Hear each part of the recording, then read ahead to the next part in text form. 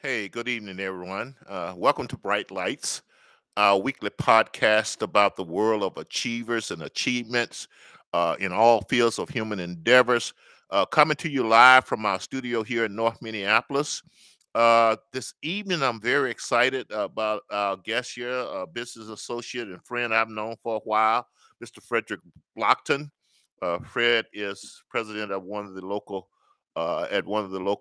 computer companies here called Up, UpNet Technologies, and we'll get into that as soon as I bring Fred on here shortly in a few minutes. In the meantime, remember to go out and hit the like buttons and subscribe buttons and notification buttons and donate to the podcast. Visit our online store. We got nice little souvenirs. I like to hold up my little cup here, but we got nice ones out here, bright lights. But okay, so before we bring Fred on, as is my custom, spend a few minutes here talking about some things that's happened in the news today during the week. I guess two things that come to mind, a lot of things, but I focus on, first of all, Georgia beat Alabama in the college football playoffs. So they're national champs now. They had a second shot at them. Also in the news, was the death of actor Sidney Poitier. Now, I bring those two things up because of this. Uh, a lot of people nowadays, they don't understand that when the era I grew up in during the civil rights movement, Alabama for a while was an all-white uh, players football team. The Southeast Conference was not recruiting black players, and so if you look back in history, you'll find a lot of the upper Midwest, northern colleges being football champions and things because they were going down recruiting black athletes. And what really turned the tide in college football, well, one of the major events was when USC with Sam the Bam Cunningham went down to play Alabama. They beat them pretty bad, and some people think that that was the biggest event as far as stimulating the integration of the southern colleges down there. But what I like to two things, points I'd like to make. One is that when I was growing up, people don't realize this. We very seldom saw uh, actors of color either on TV or in the news, and so that has changed quite a bit during our lifetime. And then the other thing that always stick out to me is that the Georgia quarterback, no one expected for him to be a top recruit and go to a top program. And just seeing the interaction between the different players, white, black, color didn't matter. Just seeing the camaraderie, the hugging and things among the coaches and things, and it took too long to get there. And I always had the feeling that there was a lot of people who wanted to do the right thing and promote diversity, but takes a lot of courage to go against the social norms. And then a lot of time that's what was going on, and they just needed some people to do that. And I guess the whole summary of this is that a lot of times, and I just believe that you don't judge someone by where they are, but you judge them by how far they've come. I think that's a better judge of people. And a lot of times I think we're hard on ourselves as a country because we don't look at how far we've come. We tend to focus on where we at. And that's my 2 cents worth there. Congratulations to the Georgia Bulldogs for being national champions. We've come a long way since the old days where none of the Southeastern Conference would even recruit black players, and now they're almost exclusively black. And I think that's a good indication of the type of country that we are. So I'll leave it there and bring on my guest for this evening, Mr. Frederick Blockton. Hey, Frederick, welcome to Bright Lights. Good to see you, man. Hey, good to see you as well, Lacey. Hey, good to see your face. Good to see and hear your voice. Same here, man. And we do have some history that the audience will probably glean from our interview here. Let me make sure my phone is off and I don't get interrupted by a phone ring. Okay, so Frederick, we go back for a while. I know a little bit about you. We talked a little bit. Let me just tell my audience this, and just don't blush on me, Frederick. Frederick, I think I met him through the Richburgs. I think at the time you were vice president of Keystone Computer Solutions, and I just noticed the energy that this young man had. I noticed the way other people reacted to him, professionals and friends, and he just seemed like the type of person that just would make a great friend.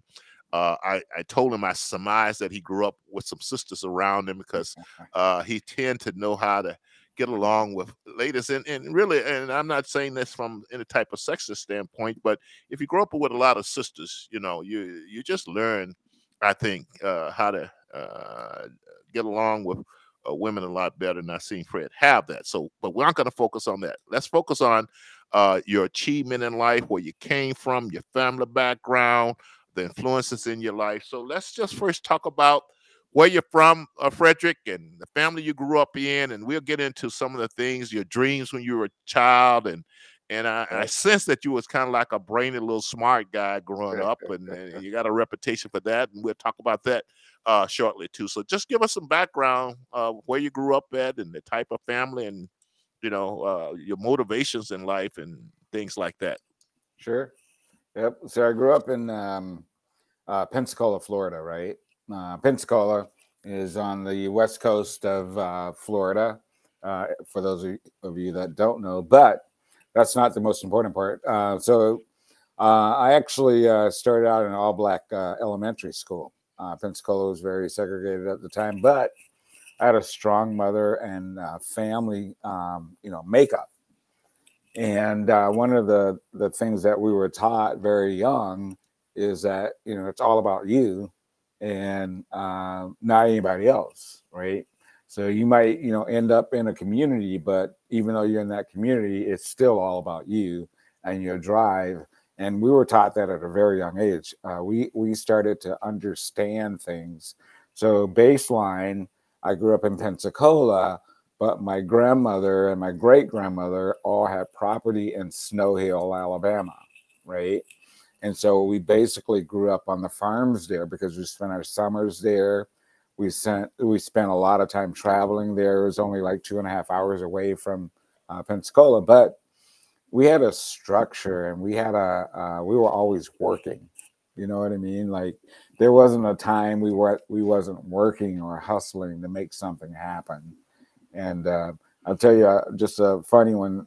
When we were very young, Lacey, we raised pigs and chickens, and we had all kinds of stuff. We had a slaughterhouse, all that stuff. But my grandmother would buy us pigs when we were young, Mm-hmm.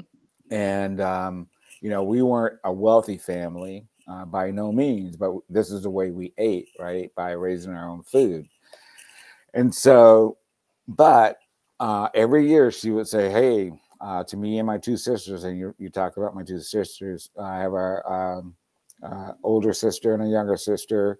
My older sister is Sylvia. My younger sister is Marie, and they're have been very influential in my life and success, right? But so my grandmother would say, "Hey, you guys, you get a pig, right?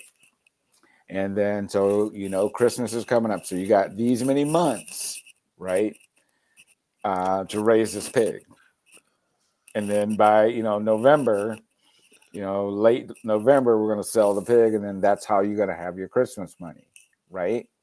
Mm-hmm. Teaching us about economics and all of those things, right? So we remember now we lived in Pensacola, right? So Mm-hmm. we'd be bugging the heck out of our mom, right? Mom, we got to go feed the pigs. We, you know, Because this is your Christmas money.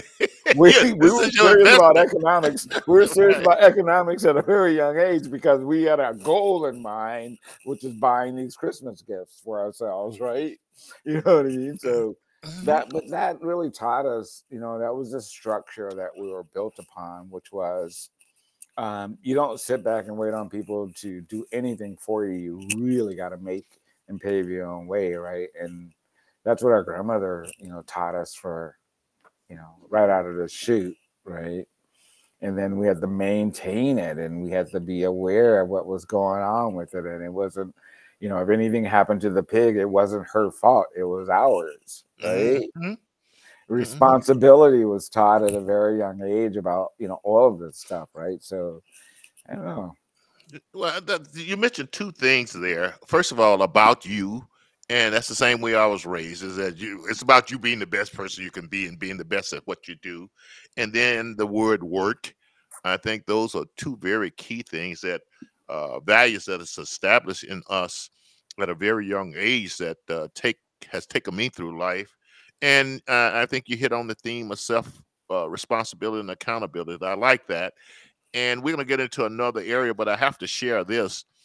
We too would have pigs, but uh, either to sell or to butcher. And as a young kid, little pigs are kind of cute when they're little, and you kind of fall in love with them, but sooner or later they're going to be on somebody's plate. So I'm still getting over some of that trauma as an adult.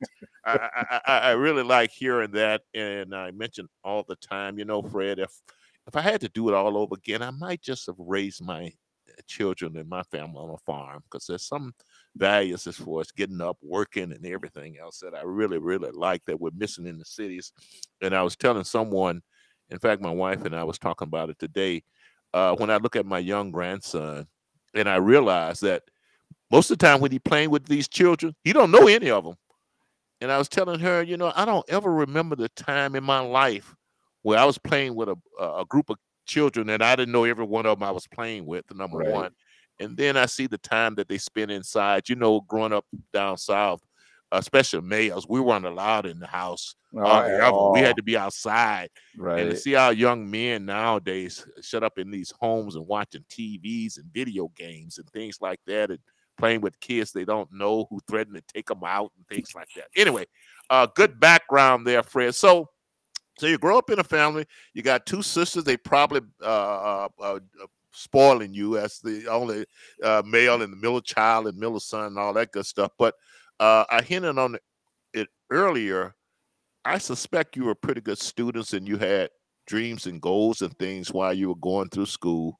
Why don't you tell us about that? Your childhood goals and dreams, and Sure. how good of a student you were, and how serious you took homework and those type of things. Yep. So I don't know that I was a great student, right? But because I was a daydreamer, right? Hmm. And I always thought about what I could be, and even in situations in classes, when I was in class, when we talked about things around education and structure, my mind was somewhere else building stuff, right? But what I was really good at in school was math, right? I really understood math, and I really understood physics as well, how things were, kind of put together. And because I always wanted to tear stuff apart, right? Hmm. So from that aspect, but when it came to like, writing and, all of that stuff, bored the heck out of me, right? Or a Hmm. lecture, it just sit still, kind of bored me. But what happened is I was able to get myself through high school, but in my junior and senior year, I ended up in this program called DCT, right? And Hmm. what that did was it allowed me to, and I had enough credits, Hmm. by the grace of God, to start going and working in my junior and senior year. I go to school from 8 till like 11 o'clock. And then at 11 o'clock, I was able to go work at this company called Dell Shams, right? And it Hmm. was kind of a work school program. And I ended up being the president of DCT, for our area, just by, I always I always wanted to be in charge, right? Hmm. You know Hmm. what I mean? I Yeah. was, even when I was in Sunday school at church, I wanted to be in charge. I ended up being the youngest treasurer in our church, Lutheran church, in history, right? Because I wanted to be in charge of something, and I've always been that way. So through high school, um, I focused a lot, like I said, on math and structural things, right?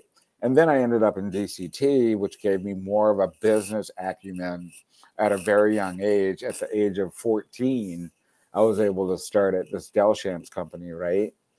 And Mm-hmm. learn a lot about, um, how products are moved and how they're bought and how they're sold and how they're managed inside of a grocery store. So I had all of these different positions, and even before I graduated high school, Delshamps wanted me to come to work for them out of high school as a manager, right? But my grandmother was like, everyone in our family was going to be educated after high school, period. Mm-hmm. Right?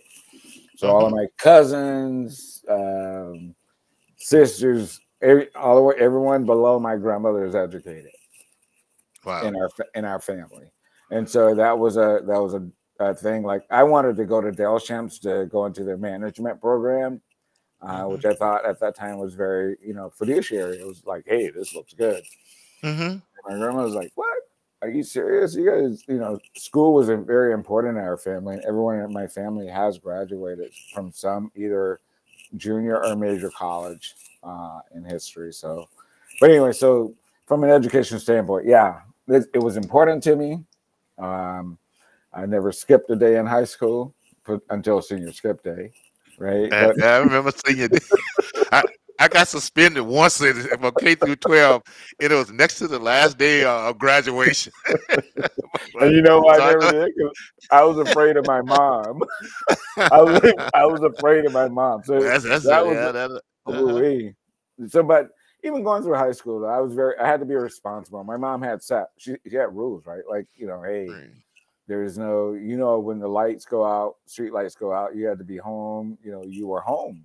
There was no Right. question about where you were at certain times. So in your mind, you don't realize this. I realize this now, and you do too now, is that Mhm. those are structural things Yep. that played well into our later lives when it came to fitting into the work world or the real world situations because Right. you can't break the rules. Right. Right. And you grow up with a respect for the rules too, Right. and I think I like the idea, and word that we don't hear too much nowadays is just the deference to the elder people that we grew up with. To learn some Right. deference and how to hold your tongue and the discipline that it takes and Mm. things like that. So it sounds like you grew up in that environment. I heard you also mention a couple of things. First of all, you mentioned the value of education and stressing education, but you also Yep. mentioned the fact that, well, even though you went in there wanting to be the ruler, but you mentioned the fact even at church that you was involved in church. Tell us a little bit about that. Were you a Sunday school teacher or something like that? Oh Uh, yeah. sung Yeah. I've in the been in. choir or whatever. Tell me about tell me about your church experience growing up, Frederick. Yeah. So I've always been in church, right? So Hmm. I grew up. My mom was a AME, but this is a very interesting story. Our neighbors across the street from us were Lutheran, right? Hmm. So the neighbor, they were a married couple. They didn't have kids, right? And so they took an interest in me and my younger sister. My older sister was, 4 years older, so she had moved on. She was Baptist, all that stuff, right? Hmm. But they ended up adopting us and taking us to Lutheran church, right? Hmm. So I ended up growing up Lutheran um, throughout my high school, my young and adult life, right? Hmm. Um, because and then my neighbor across the street ended up becoming my godfather and Hmm. his wife becoming my godmother, right? Hmm. So I've always been in church, and so as I grew up and as I was involved, I got involved because my mom is always in church and she was always involved. She was always volunteering to do stuff, so I got involved at that level as well, right? Um, and today, even today, coming years from there to now, I taught Sunday school in St. Paul, Minnesota for the last 12 years. with ninth through 12th graders. And before then, I worked with younger kids as well. And I still work with kids. But I'm very spiritually connected, still do church, still do my morning meditation. I'm very connected to the higher power for sure. Yep.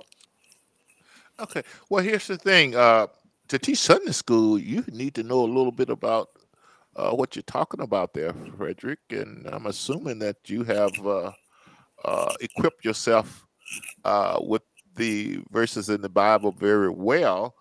Uh, Mhm. so now you grew up in the church, AME, Lutheran. By the way, I think I've been to just about all kinds of services. And if I recall correctly, the Lutheran had a hour and a half service here. About an And hour about at an the hour, most. yeah, an hour, yeah. And I'm like, hey, this is not bad. We start at 11 and I'm home for the football Out of game. there. Out of there. But I have to say though, growing up a Southern Baptist, I didn't quite know how to process these AME and Lutherans and Catholic folks, but got a lot of respect for them nowadays as I grew and learned them.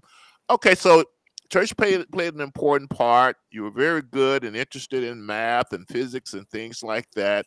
And somewhere down the line, you decided to go to Florida Institute of Technology.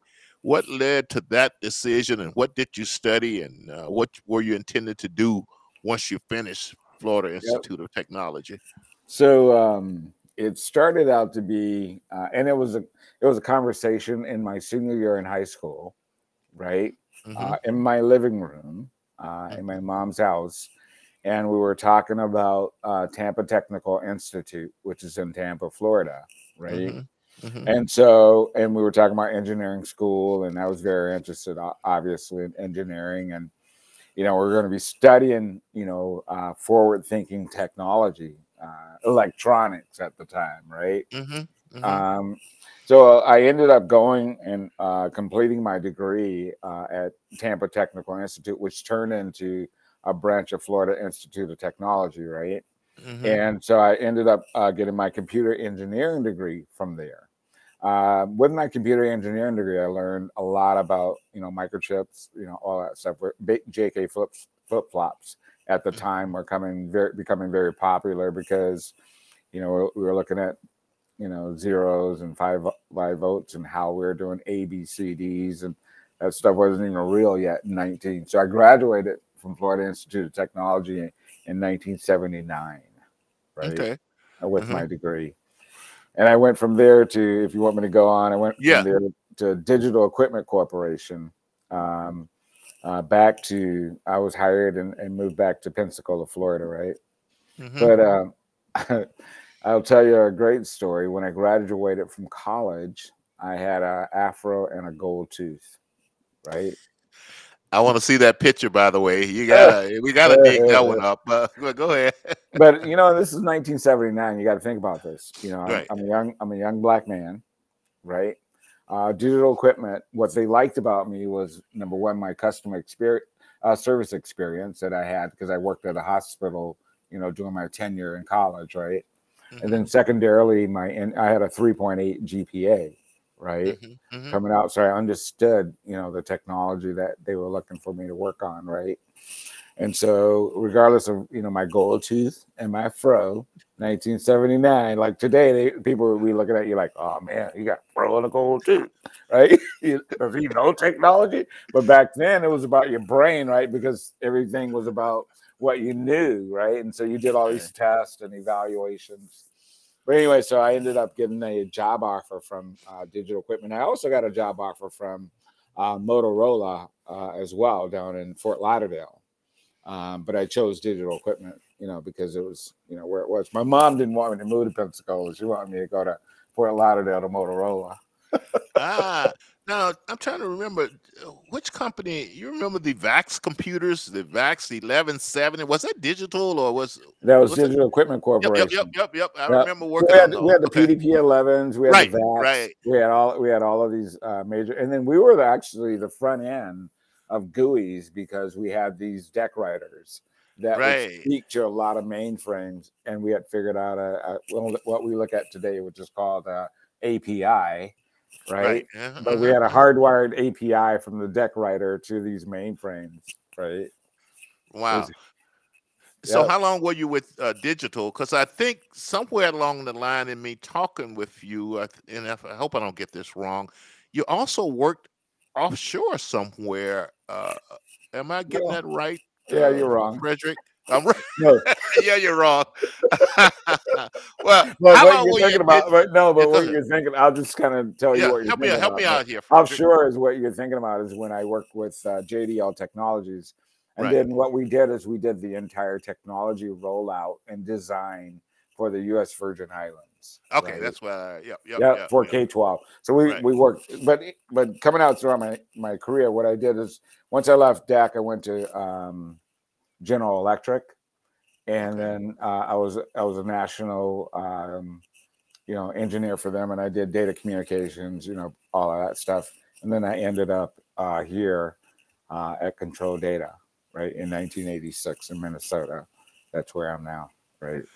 But Okay. but there's all kinds of stuff that goes on between all of that, right? But that's good.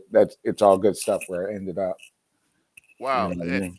I'm learning here. I also worked for General Electric back in the 80s. I think I was in their Department of Defense Systems division, kind of top secret stuff that I have to shoot you if I told you about it.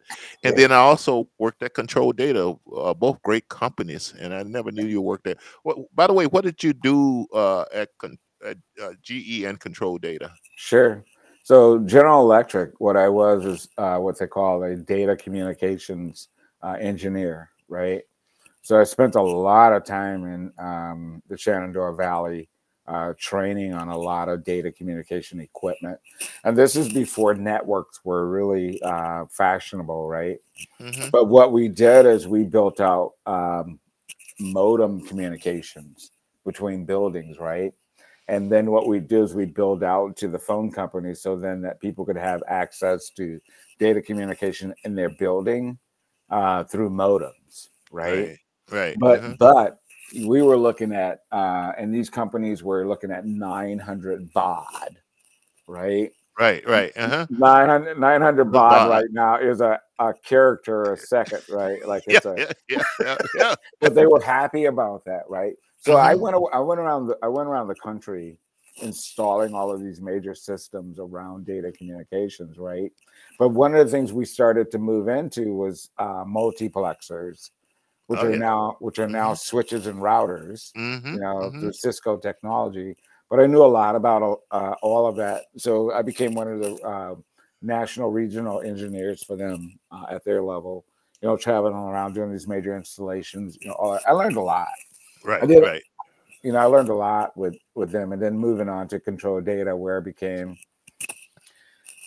So we Control Data was building out JK flip flop chips, Hmm.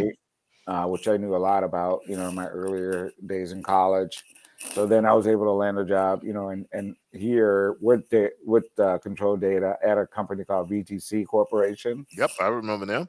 Yep. And so we built microchips. So I was an engineer that did all the test boxes, test solutions around designs and all of that to perfect, if the design worked or not, right? Right. Or if there's Right. a failure, where's the failure? What's the failure on the test equipment? All that stuff, right?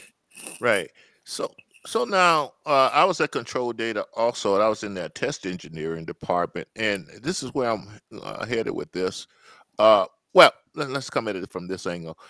When you went into the corporate world, did you have any hesitation, reservations, insecurities that you took into that world? And if so, how were you able to overcome those type of self-imposed kind of obstacles? How did you feel going into the corporate world? Did you feel prepared? Did you feel confident? Did you have any mentors to support you? Just tell me about your early experience in the corporate world, especially in a technical field, and Right, which is good and bad. right, Because if you don't know what you're doing, you're going to be in trouble. But if you're sure, good at it, and I tell people my experience are like this: if you're good at technology, it's like being good at basketball or singing or whatever else you're good at.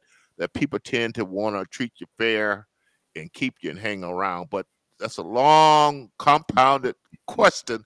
But tell us about your early experience and any apprehensions you may have had going into the corporate world in engineering, computer engineering. That's a great question. Um, I don't know because I don't. When I graduated from college in '79, I was 20 years old, right? Hmm. And so I was young enough to think that the world was still real, right? So, and I had this engineering mind, Hmm. that was clean and fresh, you know. And I can tell you this. I got to tell you my first experience,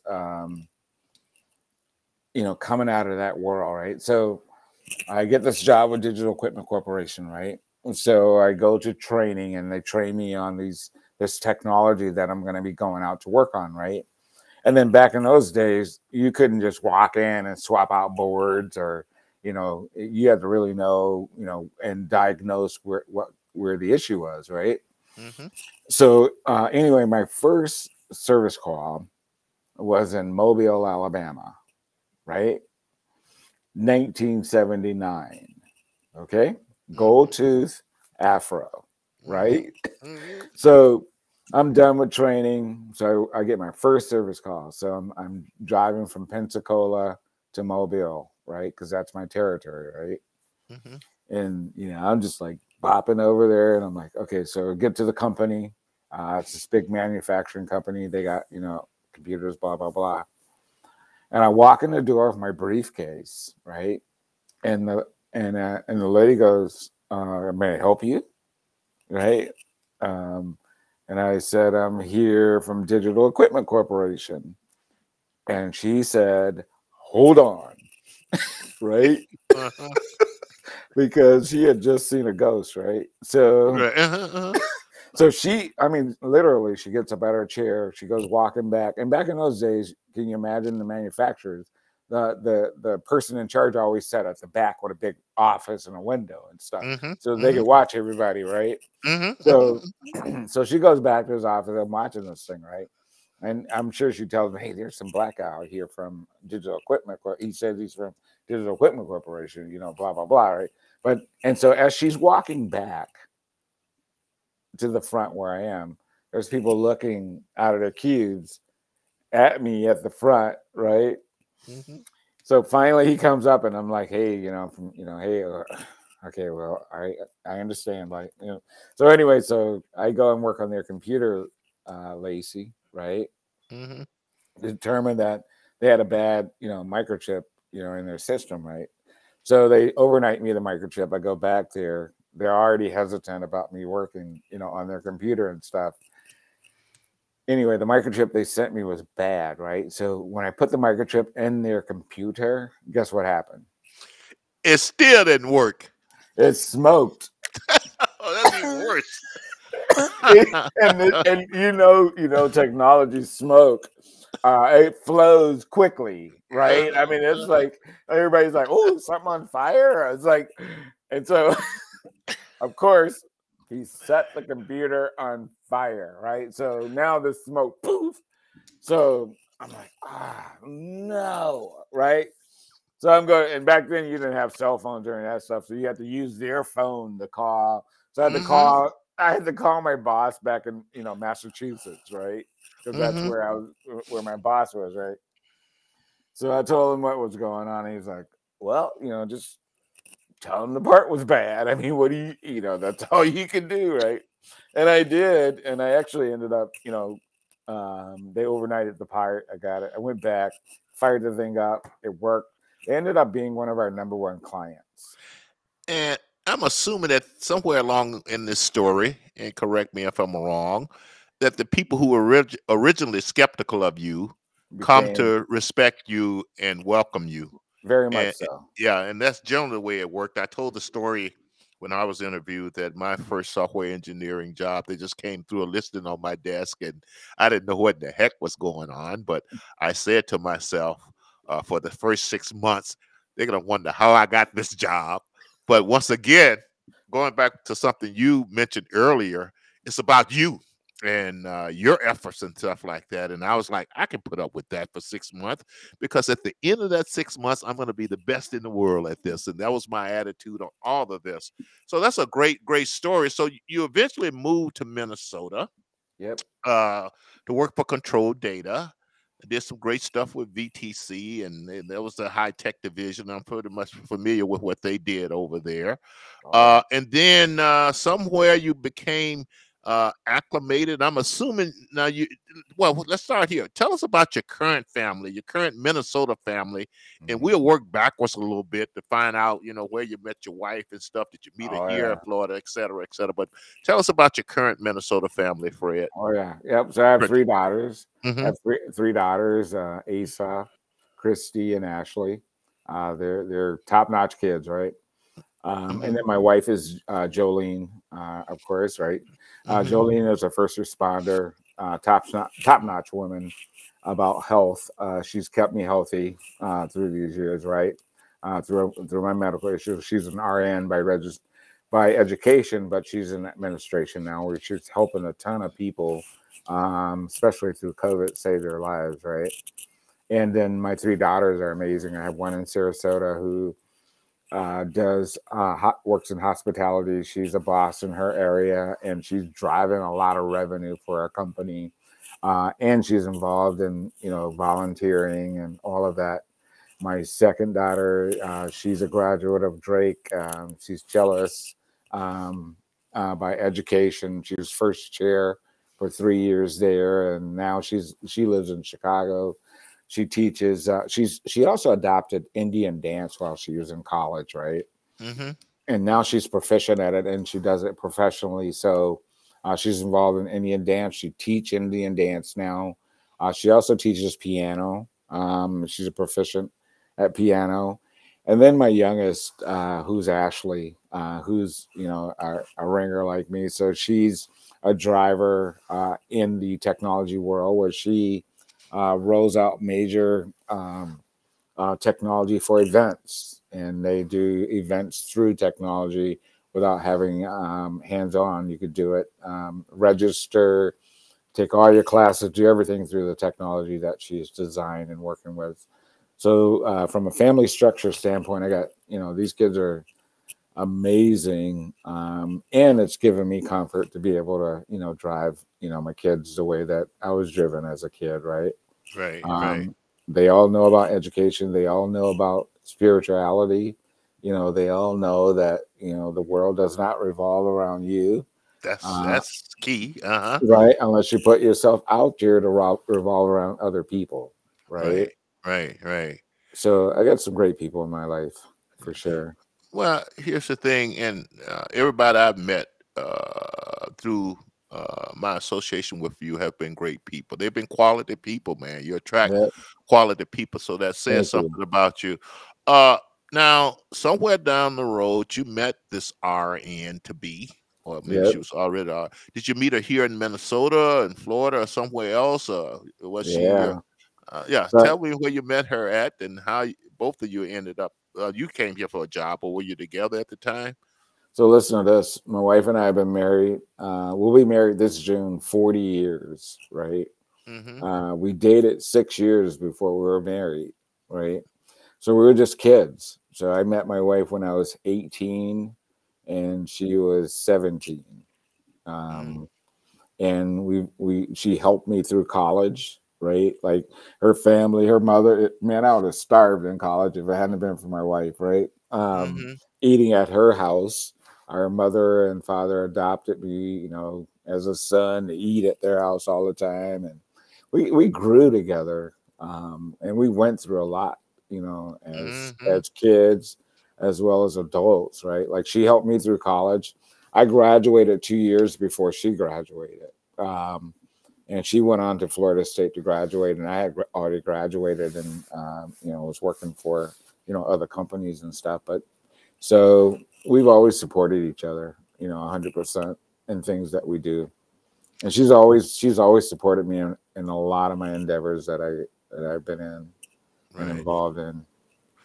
Well, I think one of the keys that you said you went through a lot, and when I try to explain to people, marriage is not always about happiness. It's Jeez, about negotiation and endurance and going through a lot together, a the good lot. and the bad, and looking forward to bigger and better things. I think you're just making a lot of great points, Yeah, Frederick.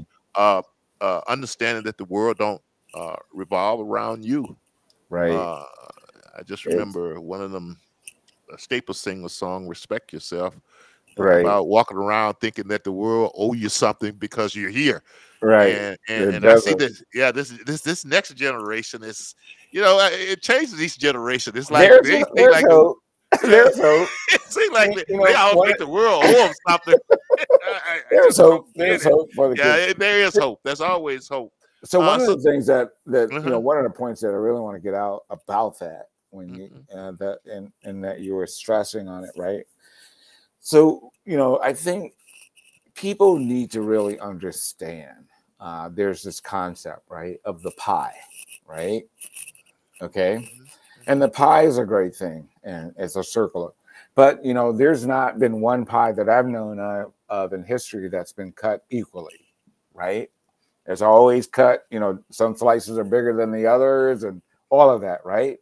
But the pie makes up the pie, right? Mhm, And the slice makes up the pie by the way it fits into the pie, right? And mhm. as humans, what we really have to understand is that we can never be another slice of a pie, right? We're Mhm. our own slice of pie that fits into the pie, Mhm. right? That makes the pie. Otherwise, if you're trying to be another slice of the pie, it doesn't fit, Right. right? Right. Right. And you're leaving your space blank Right. Right. that you Right. should occupy, Oh, I right? agree with that. Yep. Because Yep. we're all put on this earth to occupy our space Right. as a piece of this pie, Right. right? And what we do is we vacate our space all the time because we want to occupy somebody else's space or be that slice of pie.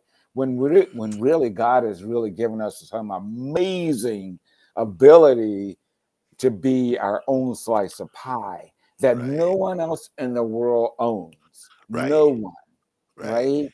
And it's so important that your slice of the pie, right? Mm-hmm. That's an excellent point because I feel the same way.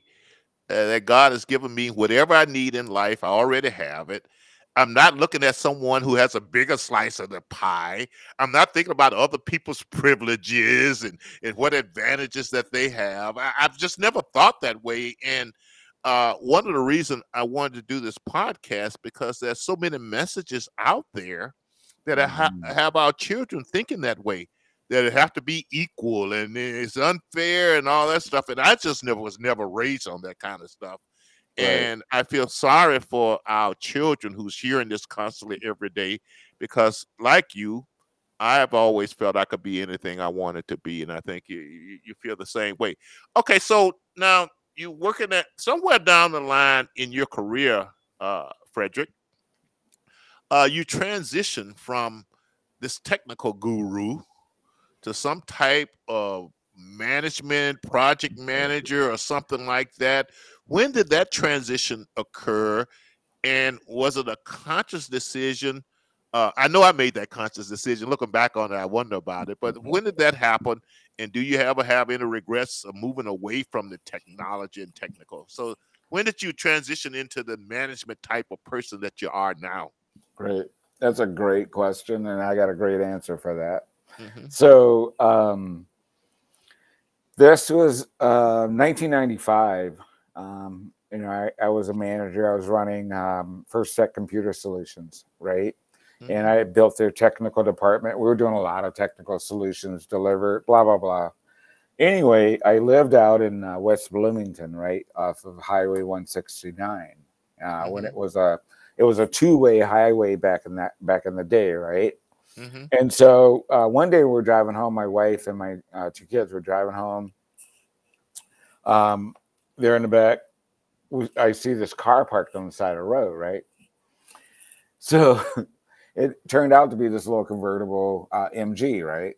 Hmm. And my wife's like, "Why are you stopping here?" Like, I see this car. It's a really nice car. I like this car. And my dream is, And my vision in life was always to have a convertible, and a nice little, hat, right, and riding with, wind blowing in my hair. That was And me, right? Ray-Bans on Oh yeah, probably. just chilling, right?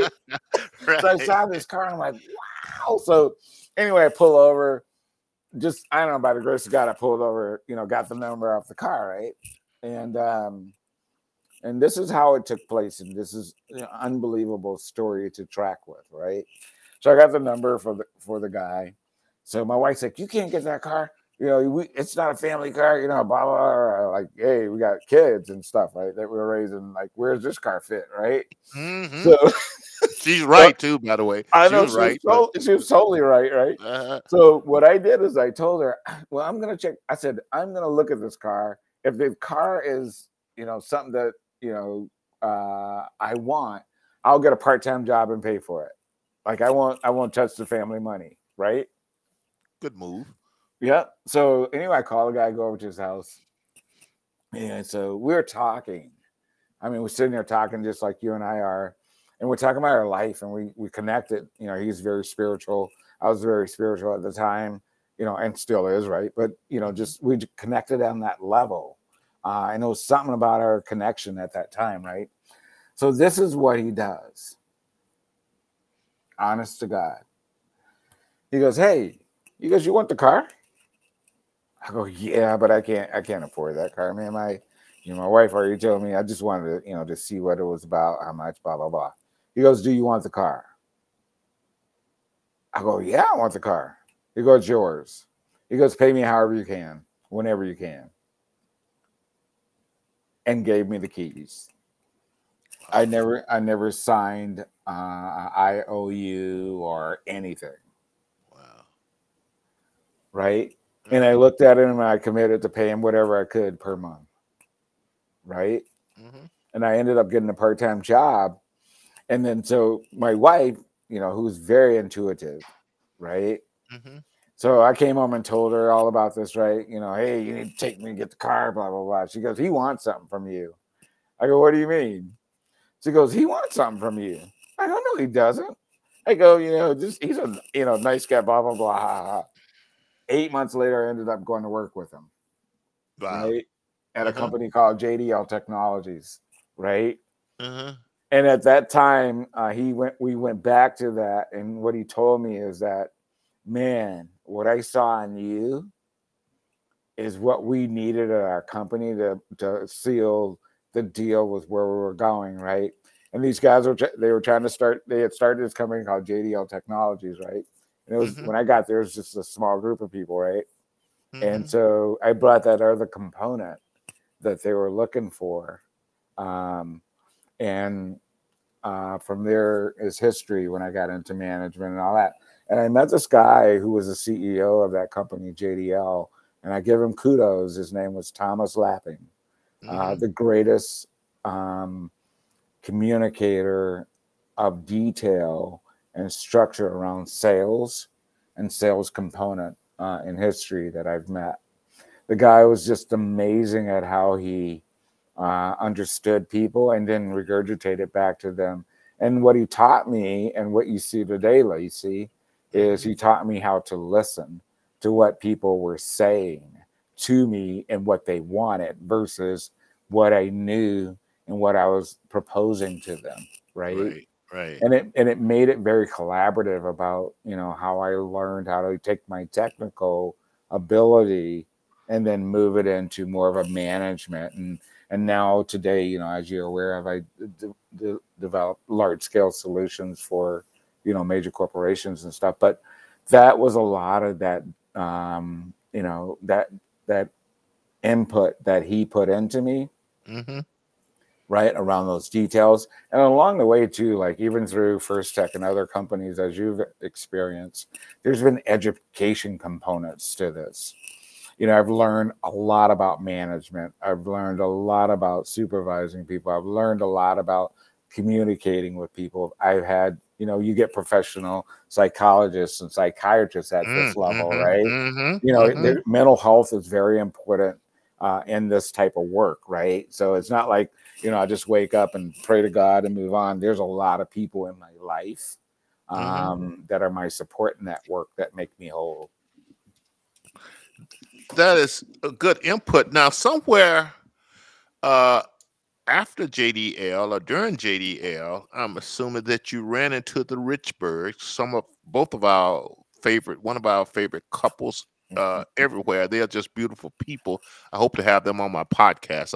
I'm sending this out to Joe by the Richburg so he can I hear love this. Joe. I Right, do too. They both great. Somewhere along the line, though, that you ran into the Richburg and came associated with their company. I think you ended up being vice president there. How did right. that all come about? Where you were vice president at this black founded black computer company here in the Twin Cities?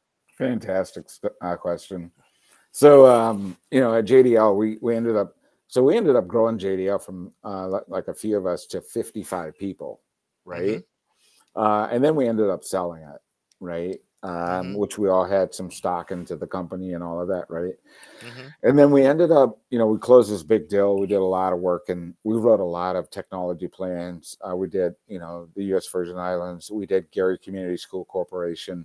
We also did the technology plan for Chicago Public Schools, right? So we wrote Mm-hmm. all of the infrastructure design and rollout and all of that stuff, right? So anyway, at my tenure at the end of JDL, we closed our last deal at JDL. I was roasted. I had did like 10 years travel straight, right? Mm-hmm. Leaving on Monday, coming home on Friday. So I ended up taking a year and a half off, right, of work, Mm-hmm. chilling. Mm-hmm. But anyway, so I ended up going back to work for a company called Sovereign, right, as a Mm-hmm. consultant. So I consulted with Sovereign around their sales and technology rollout and all that stuff, right? And Mm-hmm. so I go to Camphor United Methodist Church, right? Right. Uh-huh. That's where I'm churching at now. So Right. Dorothy started to go to Camphor Memorial, right?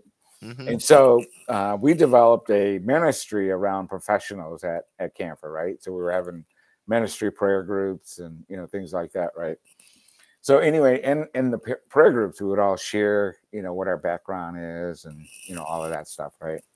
So I was sharing my background in there and talking about what I was doing and all this. So one Sunday, I'm coming in to go teach Sunday school, and Dorothy's like waiting on me, right?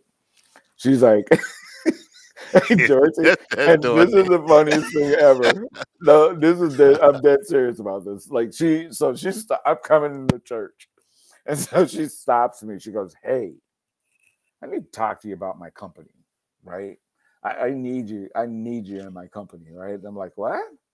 And so, and I entertained and talked to her about it. So, but on to this, and you talk about great people being in your life. So, Sue Rose and Lisa Loken, they owned Sovereign Technology, right? mm-hmm. And they knew what all of the work I had put into JDL and all this other stuff. And then they knew what I was in the market and what I was trying to do in my life. So when Dorothy and Joe came to me and wanted me to come to Keystone to run, that stuff, right? They were like, we want to check those people out. We don't know if they're good for you or not yet. You think I'm joking? We ended up we went to dinner downtown St. Paul. Lisa Loken, Sue Rose, Dorothy Richburg, Joe Richburg, and myself.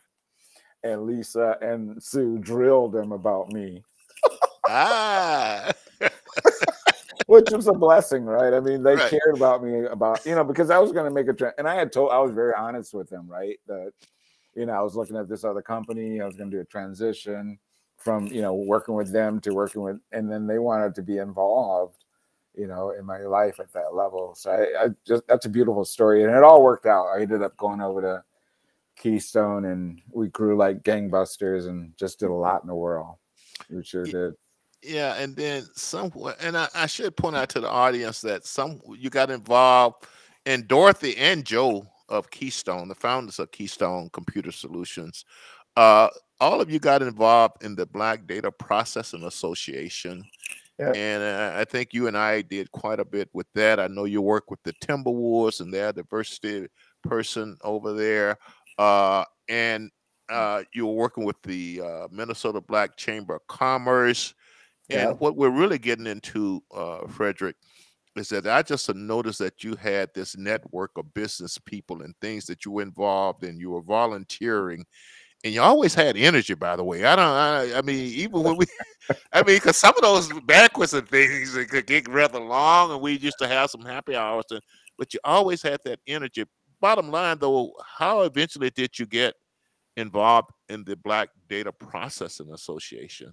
Yep. So Dorothy and Joe are, they are pioneers for the Twin Cities area, right? Hmm. And so they had always been on me about being involved, in that group, in that organization, right? Hmm. Because they wanted, my network and others to be involved, by far. So I actually ended up getting involved with the BDPA in 2006, 2005, right? Hmm. And um, they were proponents of building a program around African American kids being in technology, understanding the hurdles, what they needed to do as kids to be prepared for the technology field as they go through their life. There's just a lot to this, as you know, right? Hmm. Around security, all of the things you can take risk on that will eliminate you from being in technology because of security background things, right? So Hmm. there's a lot. But anyway, so they had this great idea, and so they had to drag me into BDPA at first, right? Because I was ducking and dodging. And so I ended up getting involved in BDPA, and now I've been involved for a long time with them, and we've built some amazing programs for kids. And I just want to say kudos to you, Lacey, because you supported us when no one else would support us when you were at XL Energy and driving things there, right? You Right. always stood up, you always showed up, you always made sure executives were at our events to greet kids, and you were there, which they saw another African American in technology and a leader in the community and stuff, right? So, kudos to you as well because those kids got to see you. But BDPA is now, we're growing like gangbusters now. We're averaging about 90 kids a year now that we're training. And not only training, but we're, providing internships and, all kinds of other things and programs for the children as well. It's been beautiful.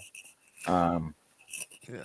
Well, I must say that you and Dorothy and Joe and everybody associated with BDPA, Michael, I forgot Michael's last name, but I remember Michael him. Wolf. Michael Wolf, Wolf. yeah, yeah, yeah. Michael Wolf and his wife, that you guys just set a good example. It kind of remind me of the days when I was growing up when these grown men expected for me to know how to do roofing. They expected for me Yeah. to know how to lay bricks, and so they just acted like I already knew how to do it. And you guys Sure. just set a good example and environment for me to fit in there.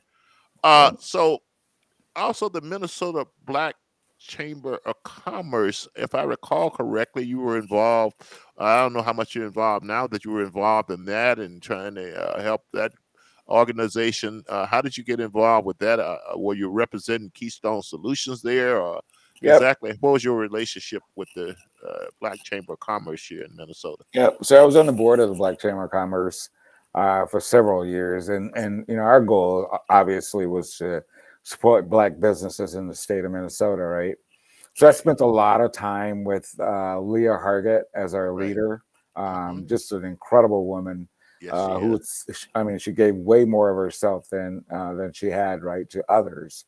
And she was a great leader about helping transitioning businesses. So I was able to provide and my brain to the Minnesota Black Chamber of Commerce to build out where we are now. I think they're doing very well now, but we kind of built out the platform of communication, the businesses, and just holding up the value of the Minnesota Black Chamber of Commerce being an entity which represented Black businesses for the state of Minnesota, right?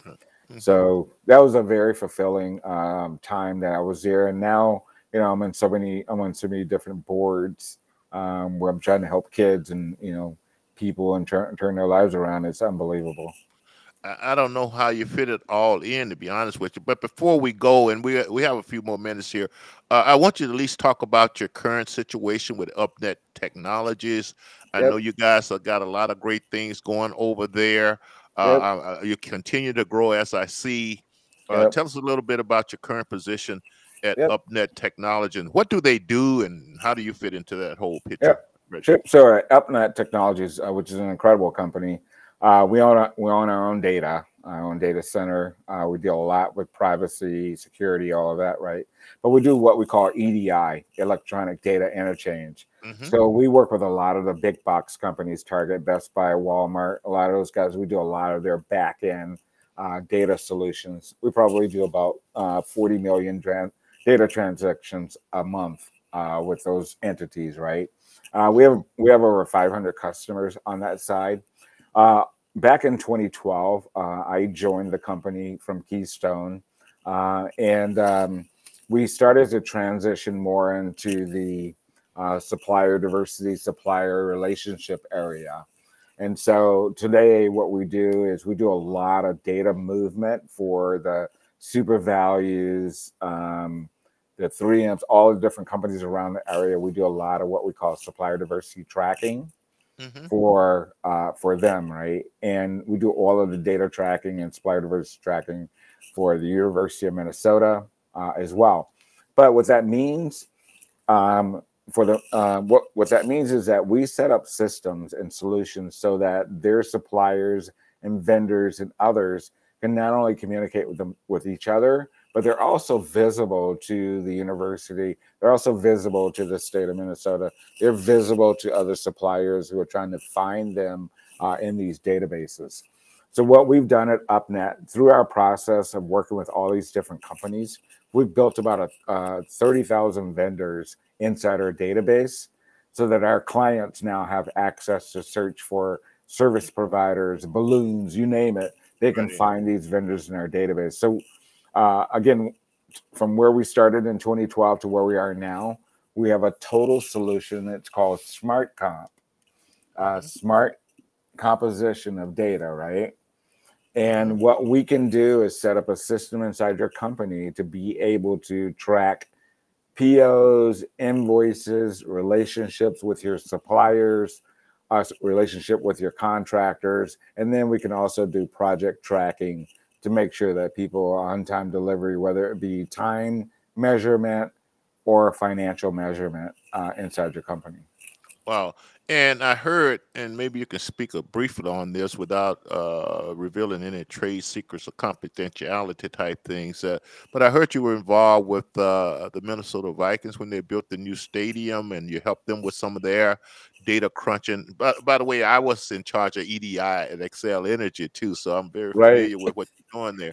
Yeah. Tell us a little bit about your involvement with the Minnesota Vikings and the Viking Stadium, and Sure. what was the type of things that you did and are doing for them?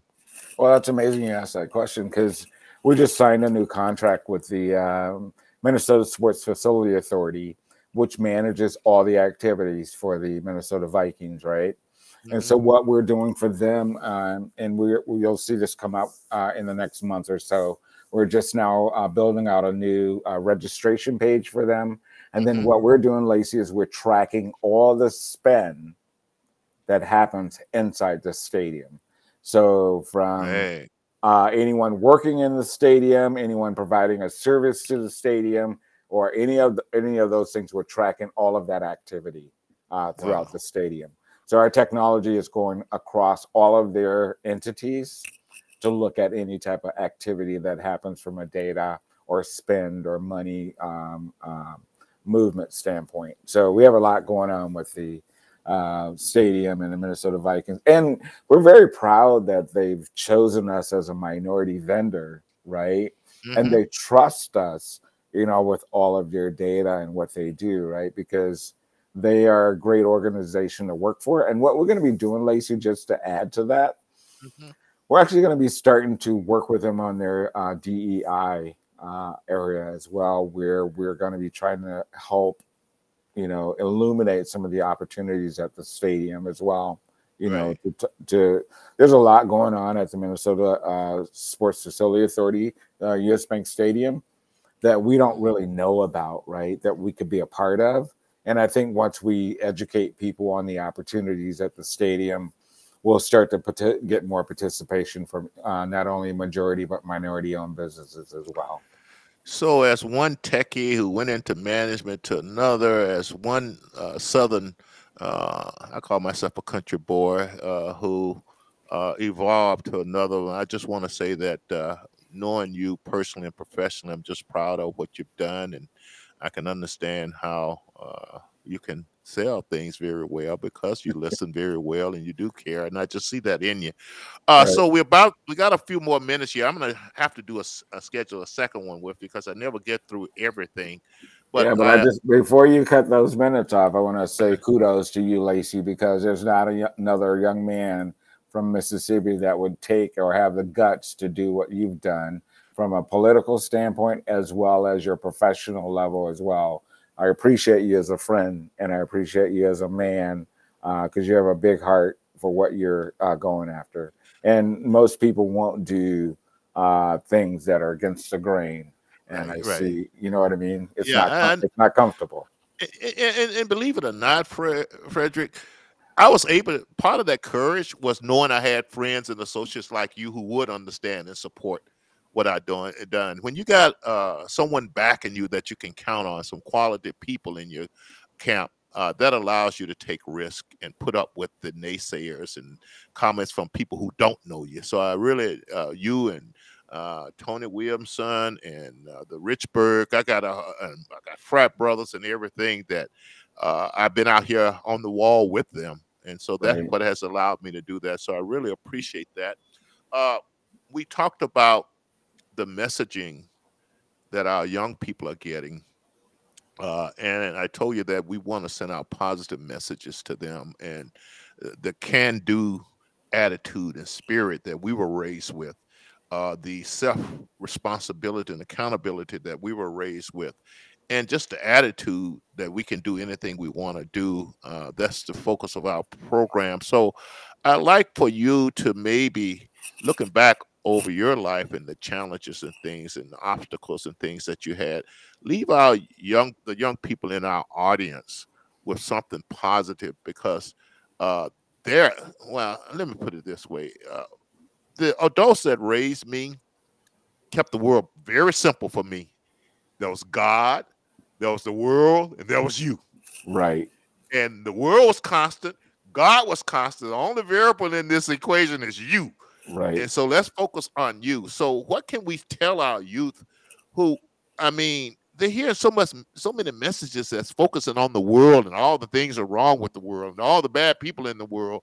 And that was never really a big deal for me because Right. I knew it boiled down to me and what I had to do. So what message would you want to leave with especially young people out there Right. who has and really helps to understand your purpose and have goals in life. But just give me a general Frederick Blockton message in life and Yeah, attitude and things like that. And let's leave our audience with that. sure. One of the things I'll suggest, you know, anyone who's turned 60 should write a book for our younger generation so that they understand the real work it takes to become 60, right? And what young people need to understand, there's no trajectory in life that way. Life is like this. Hmm. Life goes all over the place, and you're gonna have ups and downs. But you know what? It's about your resurrection, right? And it's about what you want to do with your life to change who you are if you don't like who you are, or to be steady who you are and don't let others, dictate, who you are, because you do belong to somebody, and that's God, right? But other Hmm. than that, you don't have to really report to people or hold them as an intermediary, right? And people need to understand there is no intermediary when it comes to you and the power of you in this world. You don't need to ask anybody or get validation, but everything that you think you want to do, you can achieve. And the reason that it comes into your mind is because it's given to you to go after. So don't let people stop you from going after your dream because they're doing what they're doing. And you know what? You'll always get people, trying to get you to go left or right. But what you got to do is have enough knowledge. And I mean, if you're going to do something, read a book about it, go on Hmm. the internet and study about it, do the research about it so that you have a full-fledged understanding of what you're trying to accomplish or where you're going. Don't let people just blurb you. Don't pick up the phone and call anybody and ask them. You do the research yourself, then you can ask them and see what kind of feedback you may get from others. But it's really I always like to tell my young people this, right? Wherever you go, there you are. Right. Yeah. And you know what? The operative word in it is you. And so if you end up in a place that you're not supposed to be in, it's because you did it, right? Hmm. And so Hmm. you have an opportunity, regardless of what you've done, regardless of where you are, to always do the things that you dream of doing. And don't let anybody ever distract you from that. I don't care what you've experienced or what you've gone through, you can always overcome it. And just keep in mind there's this thing called the resurrection.